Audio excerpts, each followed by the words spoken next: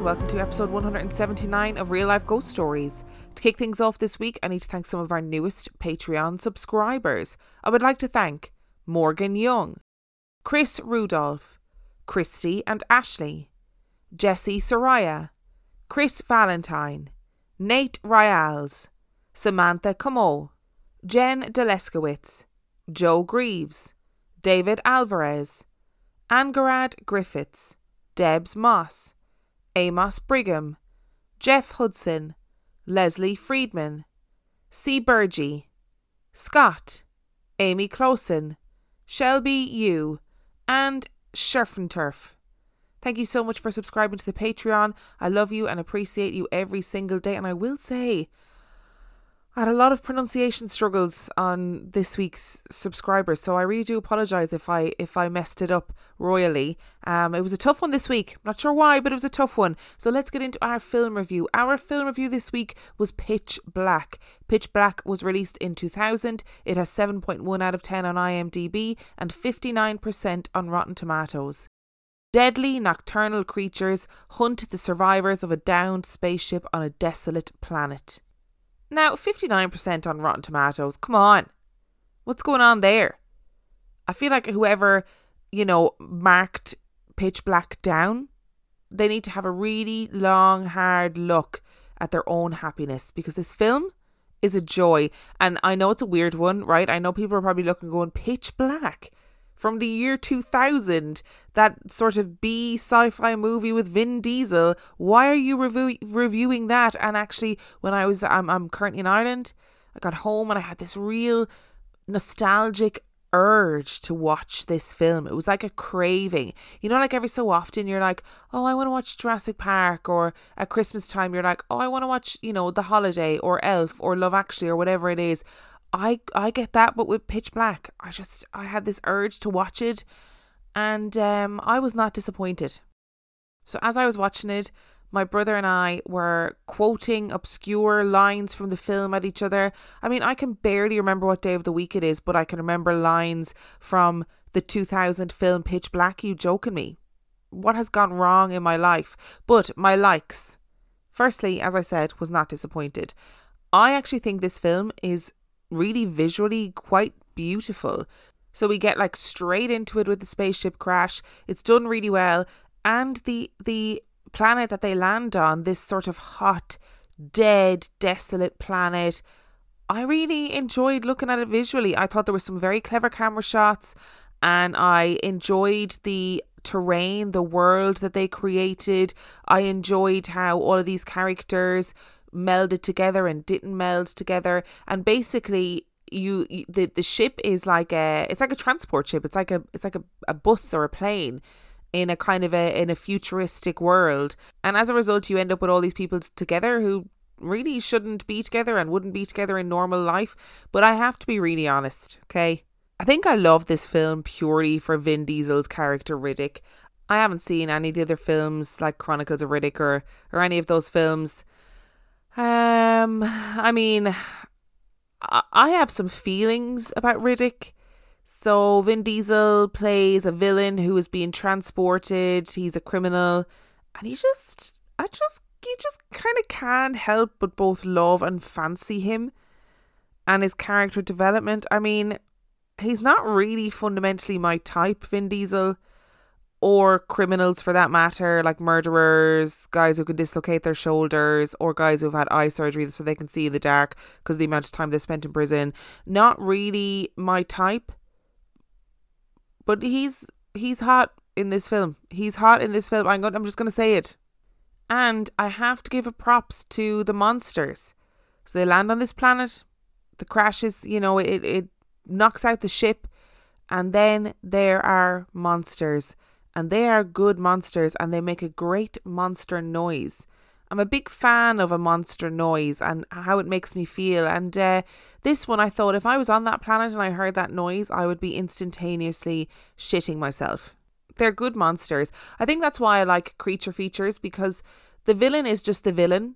They're just monsters. They're just trying to survive, just trying to eat. So you kind of neither love nor hate them. They just are this adversary that the humans have to face, and I really enjoy that about creature features. And that leads me to my dislikes. So on rewatch, I haven't watched this film in a very long time, and on rewatch I realised that the script is definitely not great. It's not a great script. There's a lot of cheesy one-liners which made me cringe a lot. I just felt like, oh, shut your mouth. Don't say things like that. Particularly there's a British character who likes a drink. Like his character, he just really annoyed me. And lots of the characters, I have to say, really annoyed me. Riddick, much as all as I love him, has this opening monologue and it is painful to listen to. And on a rewatch, I thought, oh, Riddick, please stop talking. You're really hot, but not right now.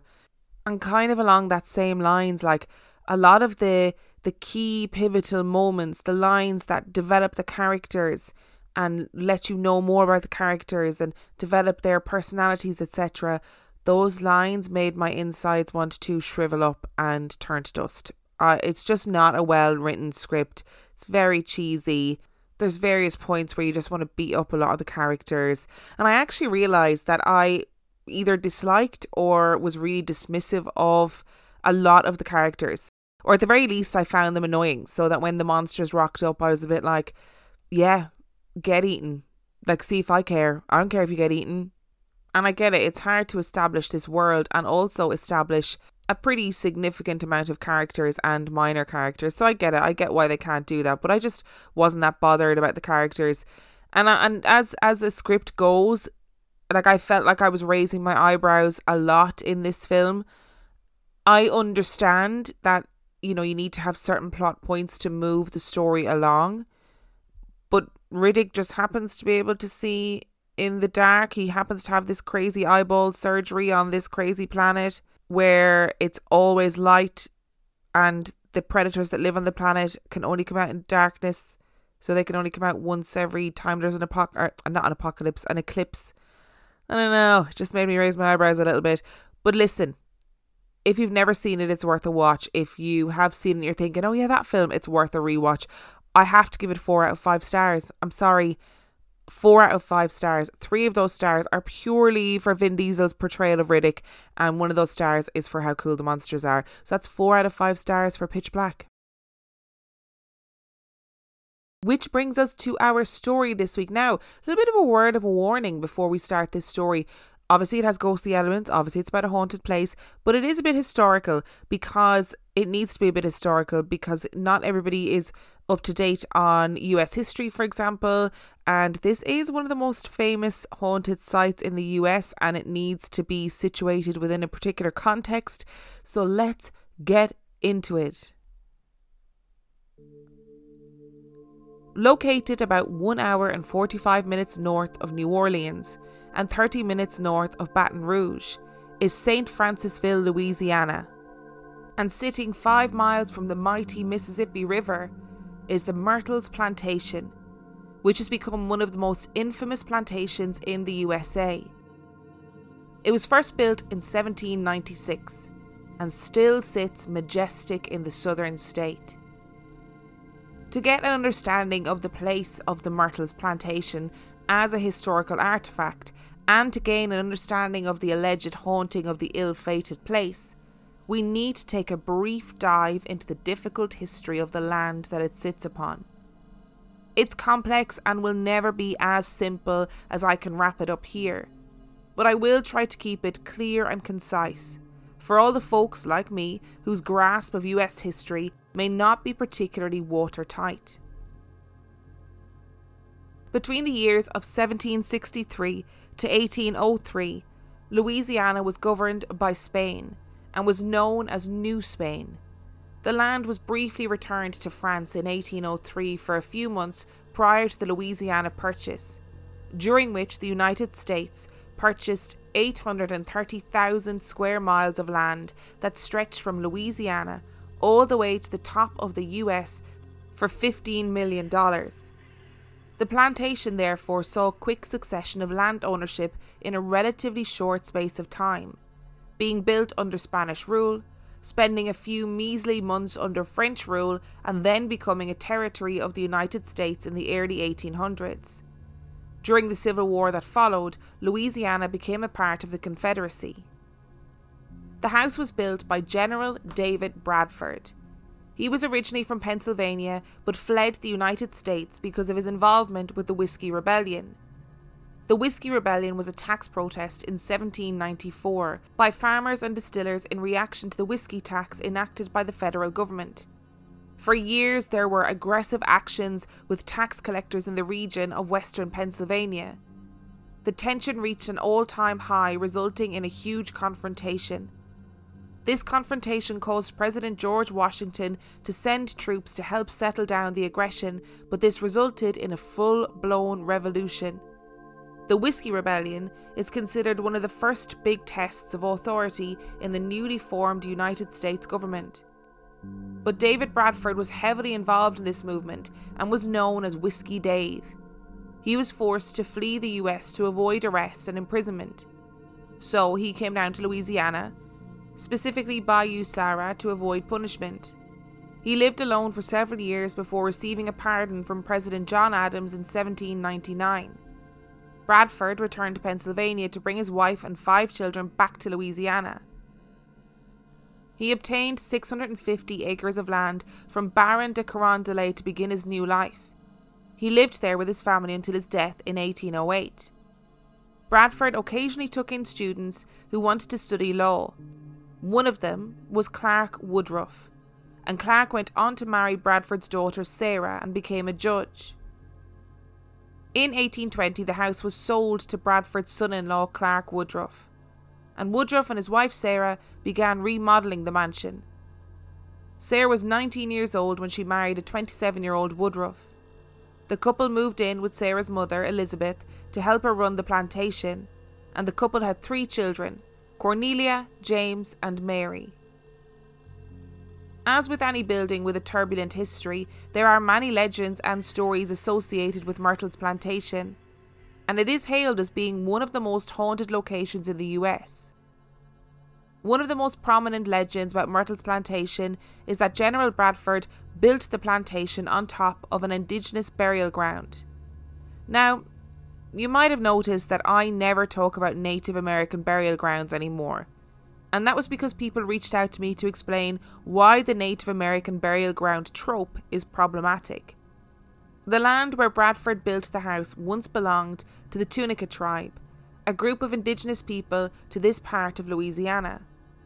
Due to the influx of settlers to the lands around Baton Rouge and New Orleans, the Tunica people were forced off their own land and relocated. The rumour was that Bradford cursed his family by building the house on top of a burial ground. While the house was being constructed, he allegedly dug up bodies and bones and had them burned. Cursed Native American land is a common trope in paranormal legends. Whether or not the plantation was built on an authentic native burial ground is unknown. Wherever you see Myrtle's plantation discussed, it is likely that you will see this paranormal trope being discussed. And I personally had not recognised how problematic this is, but now is as good a time as any to highlight why this is the case. Critics of the Native American burial ground trope argue that it is deeply rooted in stereotypes and misrepresents indigenous cultures. The Native American burial ground trope reinforces the outdated notion that indigenous people are mystical and prone to conjuring bad luck and evil spirits. Furthermore, it misrepresents the historic seizure of indigenous lands and violence towards indigenous bodies, artefacts, and cultural sites. The idea only really became popularised in the mainstream in the 1980s through film, and there are many theories as to why it grew and maintained its popularity. Native American scholar Terry Jean speculates that the Native American burial ground trope gained popularity through 5 theories. Her first theory is simply that the Native American burial ground trope was so successful in its early appearance that others continued to use it as a reliable and lucrative plot device. The second theory contrasts a burial ground to a marked cemetery. It is much easier to unwittingly stumble upon an unmarked burial ground than a cemetery, so screenwriters used the trope out of convenience. The third theory is that the trope grew out of deeply rooted racism towards indigenous peoples, and that the belief that indigenous peoples are evil and intruding upon the land that settlers stole from them. The fourth theory states that the people fear the unknown, and since most people knew very little about indigenous cultures in the 20th century, the American people became wary and superstitious towards them. The fifth and final theory argues that the Native American burial ground trope grew out of the excessive guilt of white settlers for the destruction of indigenous peoples and cultures. In this theory, the Native American burial ground trope is a manifestation of the fear that indigenous groups will seek retribution for the atrocities committed over the past several centuries. Other critics warn that stereotyping indigenous groups results in ignorance and contributes to violence against these groups.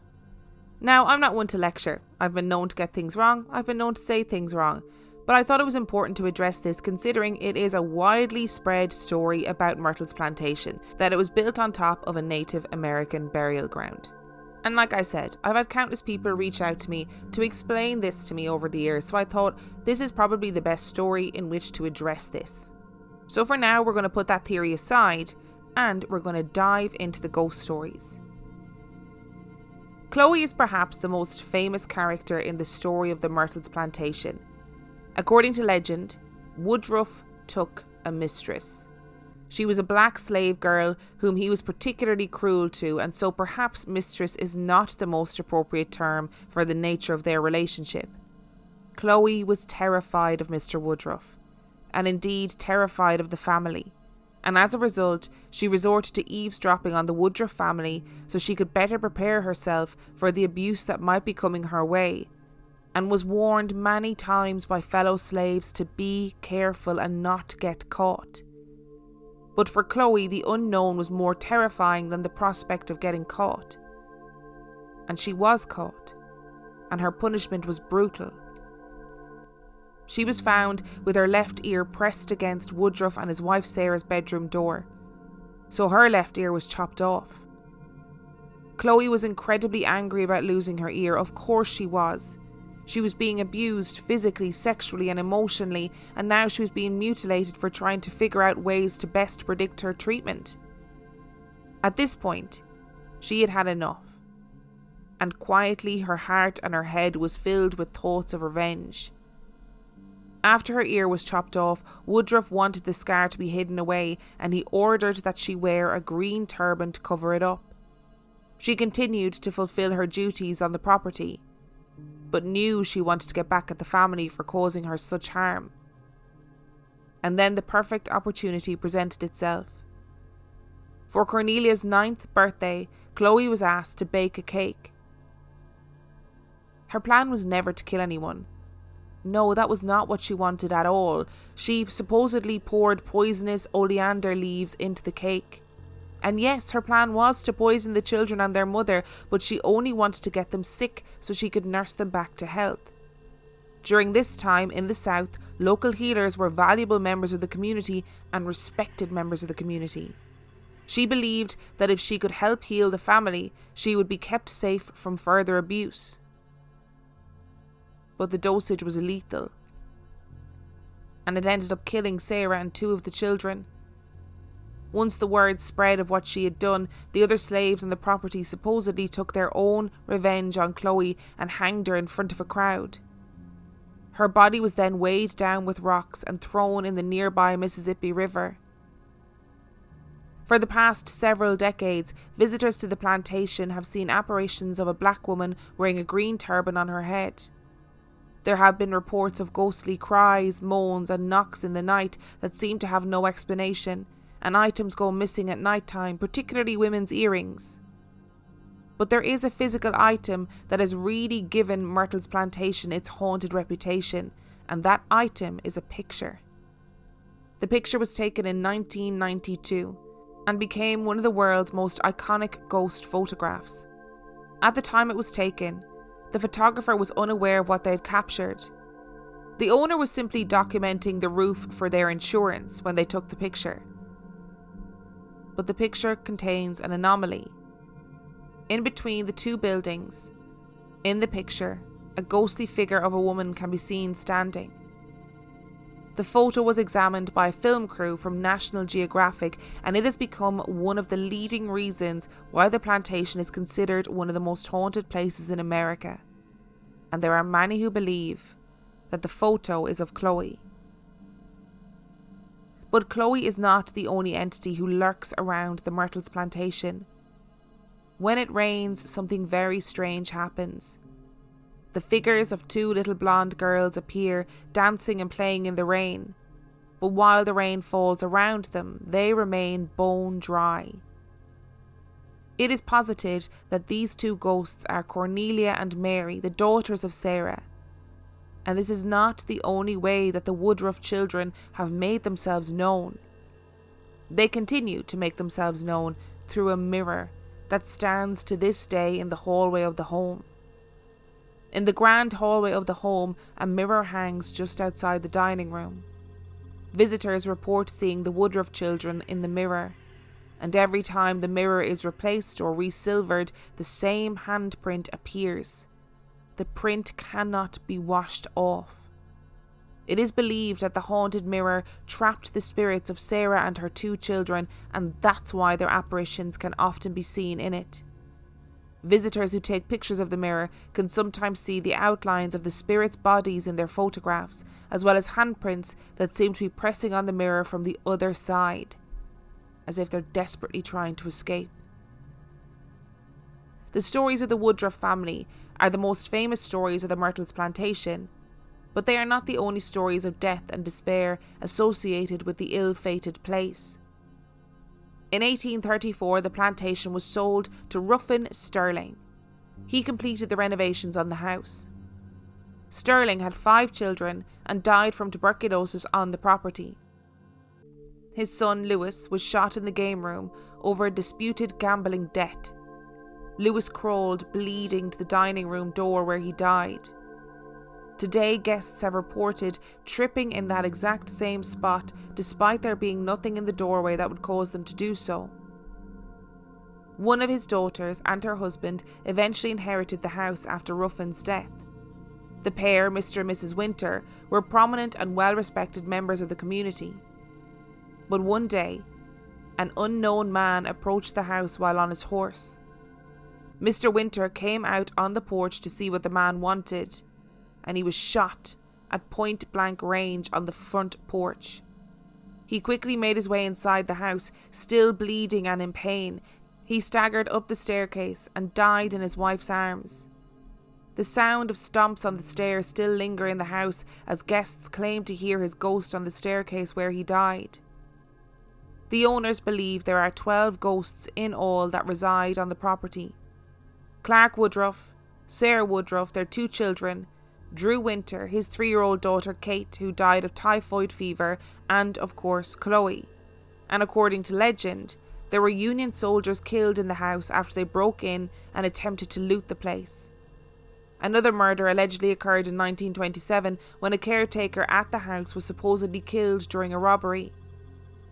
Today, the Myrtles plantation operates as a bed and breakfast. It is open to daytime tours, evening tours and private tours. People who stay overnight are encouraged to keep an eye out for ghosts. Paranormal and ghost hunting teams from around the world come to this plantation to look for evidence of ghostly activity. The hit Travel Channel show Ghost Adventures even shot an episode at the plantation. Now, admittedly, in all of the slagging that I do of Ghost Adventures, it is where I learned about Myrtles plantation. So big up to Zach Bagans for getting us here to this point today. The pictures that I spoke about will be on social media if you want to have a look. They're also on the Myrtles Plantation website if you're not somebody who's on social media. So they'll be on Instagram, Facebook and on Patreon. So there are other like ghostly photographs that are documented on the property. There's like this young girl in old-timey dress has been seen peering out of one of the windows. In this one photograph, that little girl is like staring directly into the camera. And you can see her eyes, her hair and her dress. And she is a very famous ghostly picture of the Myrtles plantation. I'm not entirely sure how I feel about these pictures. I feel like these pictures might be a case of pareidolia. I would be interested to hear what your thoughts are on these pictures, because I don't know how I feel about them. I can see why they became so famous. I can see why people are so interested in them. And I can see why people think, oh my goodness, that picture shows Chloe or that picture shows a little girl. But I'm not entirely sure if I fully believe them. I also as well need to give a massive thank you to Sarah Brooke for her amazing help with researching this case. And I didn't mean, should I say, for this to sound like a lecture in regards to Native American burial grounds, because I am obviously, I'm a white Irish woman. My knowledge of American history is limited and I get things wrong, like I said in the episode. But the trope of Native American burial grounds comes up an awful lot. It comes up in listener stories. It comes up in different stories about different places, buildings, and I think it was and is important to recognise that actually it is problematic. I personally hadn't realised ignorantly that it was problematic until a lot of people pointed it out, and it is a really pivotal part of the story of Myrtle's plantation. So when you look into it, people always talk about it being built on a Native American burial ground. Now, there is no evidence of this. There is no evidence of this whatsoever. There is no evidence that there was a burial ground there. There is no evidence that any remains were found or removed. But it seems to be like such a common trope. And you often hear these stories where, and it was built on a Native American burial ground is added in too. And I'm not entirely sure why, because it doesn't really feature in the rest of the story, only to kind of imply that the land is then cursed. So it's not like there is anything else pertaining to Native American culture or Native American people in the rest of the story. So it seems to be a bit of a bizarre addition, and I just think it's kind of important to go, okay, if you read that in a story, where has that information come from, and why is it supposedly important to the story, or is it even really important to the story? So the big question, I think, is, do I think Myrtle's plantation is haunted? And actually, to be really frank, I do think there are probably strange things that happen there. And I do think that people have probably seen really strange things. It's a place that has a really, at times, horrific history. Awful things have happened there. There are documented murders on Myrtle's plantation. There was obviously a lot of slave ownership and slaves treated really badly on that plantation. And I think some really traumatic and horrible things have happened. Sarah Woodruff and 2 of her children did indeed die there. It is a place of great historical turbulence. Do I think it's haunted? I think weird things have happened, but I don't think the stories are true. I think the stories grew up to account for weird incidents rather than it being the other way around. As you'll see as we go forward, the stories are pretty embellished or just flat out seem to be made up regarding the hauntings at Myrtle's plantation. So let's talk about the story of Chloe first. So the Woodruff family kept really extensive records during that time period. So they kept records of all of the slaves that they owned. They kept records of deaths that occurred on the property. And there is no record of a Chloe ever existing on the property. And there were genuinely multiple deaths between 1823 and 1824. Sarah Woodruff and 2 of her children did indeed die. So her 2 children, James and Cornelia, and her, they all died of yellow fever, which is horrifically tragic. And people say the ghosts of the 2 children in the rain were Cornelia and Mary, or are said to be Cornelia and Mary, but Mary actually lived until her 70s. So it's a bit of a tricky one in that there are records of people dying, but not in the way that the stories are told. I think the story of Chloe is potentially designed to shock and draw people in. And stories like that, stories of slaves being horrifically mistreated, stories of slaves being killed, murdered, those happened. They happened all over the world. They are not unusual and they are horrific. And I think it's probably very likely that there were stories of awful things that were happening and that happened around that time to slaves, perpetrated by slave owners, and therefore those stories sort of got amalgamated into Myrtle's plantation. But I was kind of interested about the children in the rain. So apparently when it rains, the kind of apparitions of these 2 children appear. And I was really interested in it because I don't think it's something that we've had before on the podcast. And from what I read, it sounds like these children appear when it's raining. So if that's true, right? If these apparitions do appear, regardless of who they are, regardless of what children they are, regardless of why they're there, why is the rain important? Does the rain bring a certain energy? I imagine Louisiana rain as being like humid, thundery rain. So does it bring with it a certain type of energy? People talk a lot about water being like a conduit for spiritual energy, for paranormal energy. Is that why they show up in the rain?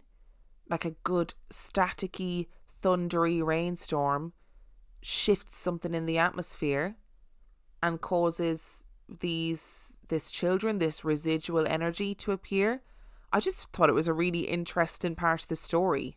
And just to demonstrate as well that some of these stories are, based in truth, but have been embellished slightly to account for these alleged hauntings. So Winter was murdered on the front porch by an unknown assailant, right? But after being shot, he immediately fell down and died. Like, that did happen. He didn't crawl up the stairs to his wife.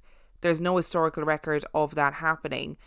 But yet we have this haunting that is apparently the sound of him dragging himself up the stairs. So are people hearing things on the stairs and then going, well, there was that guy who died. What if it's the sound of him dragging himself up the stairs? And that's actually where we're getting these stories from. And I am kind of interested in particular as to how the story of Chloe started, because it has the feel of like a story that could be told all over America, or that versions or iterations of it probably have been told all over America. So according to the website AmericanHauntingsInc.com, in the 1950s, the Myrtles was owned by wealthy widow Marjorie Munson, who heard some of the local stories that had gotten started about odd things happening in the house. Wondering if perhaps the old mansion might be haunted, she asked around, and that's when the legend of Chloe got its start. According to the granddaughter of Harrison and Fanny Williams, Lucille Lorison, her aunts used to talk about the ghost of an old woman who haunted the Myrtles and who wore a green bonnet. They often laughed about it, and it became a family story. She was never given a name, and in fact, the ghost with the green bonnet from the story was described as an older woman, never as a young slave, who might have been involved in an affair with the owner of the house. Regardless, someone repeated the story of the Williams family ghost to Marjorie Munson, and she soon penned a song about the ghost of the Myrtles, a woman in a green turban. As time wore on, the story grew and changed. The Myrtles changed hands several more times, and in the 1970s, it was restored again under the ownership of Arlen Deese and Mr. and Mrs. Robert F. Ward. During this period, the story was greatly embellished to include the poison murders and the severed ear. Up until that point, it was largely just a story that was passed on by word of mouth, and it received little attention outside of the area. All of that changed when James and Frances Kiermeen Myers passed through on a riverboat and decided to purchase the Myrtles. The house came furnished with period antiques and enough ghost stories to attract people from all over the country. Soon, the story of the Myrtles was appearing in magazines and books and receiving a warm reception from ghost enthusiasts, who had no idea that what they were hearing was a badly skewed version of the truth. The house appeared in a November 1980 issue of Life magazine, but the first book that mentioned the house was by author Richard Weiner. Both the magazine article and the Weiner book mentioned the poisoned deaths of Sarah and her daughters. As time went on, more and more authors and television crews came calling at the Myrtles. The story changed again, and this time took on even more murders. In addition to the deaths of Sarah and her daughters and Chloe, it was alleged that as many as 6 other people had been killed in the house. One of them, Lewis Sterling, the oldest son of Rufin Gray Sterling, was alleged to have been stabbed to death in the house over a gambling debt. However, burial records in St. Francisville stated that he died in October 1854 from yellow fever. So the story of Chloe does have like a little kernel of truth in there, of this family ghost, this story of a ghost in a green bonnet, this old woman who haunted the Myrtles. And I do think there are some strange things, like I said, that probably happen in this house and have happened in this house. But the way to get people interested, the way to get people talking, is to make the stories a bit more interesting. And I do think that sometimes as human beings, we don't like to look at our own history. We don't like to look at our own past. And we don't like to look at it and go, God, we were not good. You know, there were times when we were not good, and obviously there's still times when we're not good. And as a result of that, we latch on to these stories in order to either paint like moralistic pictures or to make the history a little bit more palatable, to make it a little bit less sad and just plain tragic. So for example, you've got loads of deaths here by yellow fever, which are trackable, which are traceable, but yet we're rather to tell the story of a man who was murdered over gambling debt. We rather tell the story of a woman and her children who were poisoned. Those stories are far more interesting and far more exciting than just saying this disease ripped through the community and lots of people died. And interestingly, when I started looking at the Myrtles Plantation, I really did think it was going to be a place that was like awash with ghost stories, you know, that there was sightings left, right and centre, sightings here, there and everywhere. And actually what I found is that it's a place that has a turbulent history, a place where there has been a lot of misery and human suffering, but there's very little basis for the stories that have emerged from it in modern times. Am I still really fascinated by the place?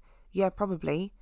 And I think it's interesting how we've latched on to these ghost stories. I think it's interesting how they grew in the local community, because the local community, you know, from the time these things happened would have known there was no basis of truth in them, but we still latched on to those stories instead. I find that really interesting. And do I ultimately think that weird things happen there? Yeah, probably. I don't think these ghost stories or the stories about the plantation being haunted came from absolutely nowhere. But I'd love to know your thoughts, particularly on the pictures that I post on social media. Let me know what you think of them.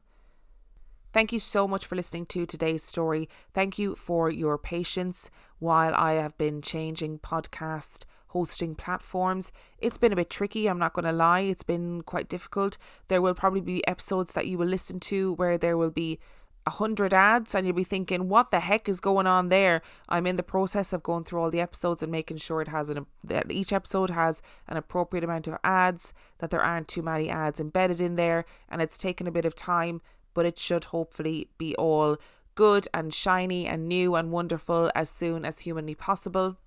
If you would like to find out any information about Real Life Ghost Stories, you can do so by checking out the website reallifeghoststoriespodcast.com. If you are also interested in sending in your own spooky story, send it to reallifeghoststoriespodcast@gmail.com. Please do send them in. I love getting them. I love receiving them. And since I recently did a call out for more stories, I've been inundated and it has been great. If you are desperate for more spooky content, you can sign up to patreon.com/reallifeghoststories, where for $5 a month or $2 a month, you get access to heaps of extra content, as well as every single main and mini episode completely ad free. And on that note, I shall see you next time.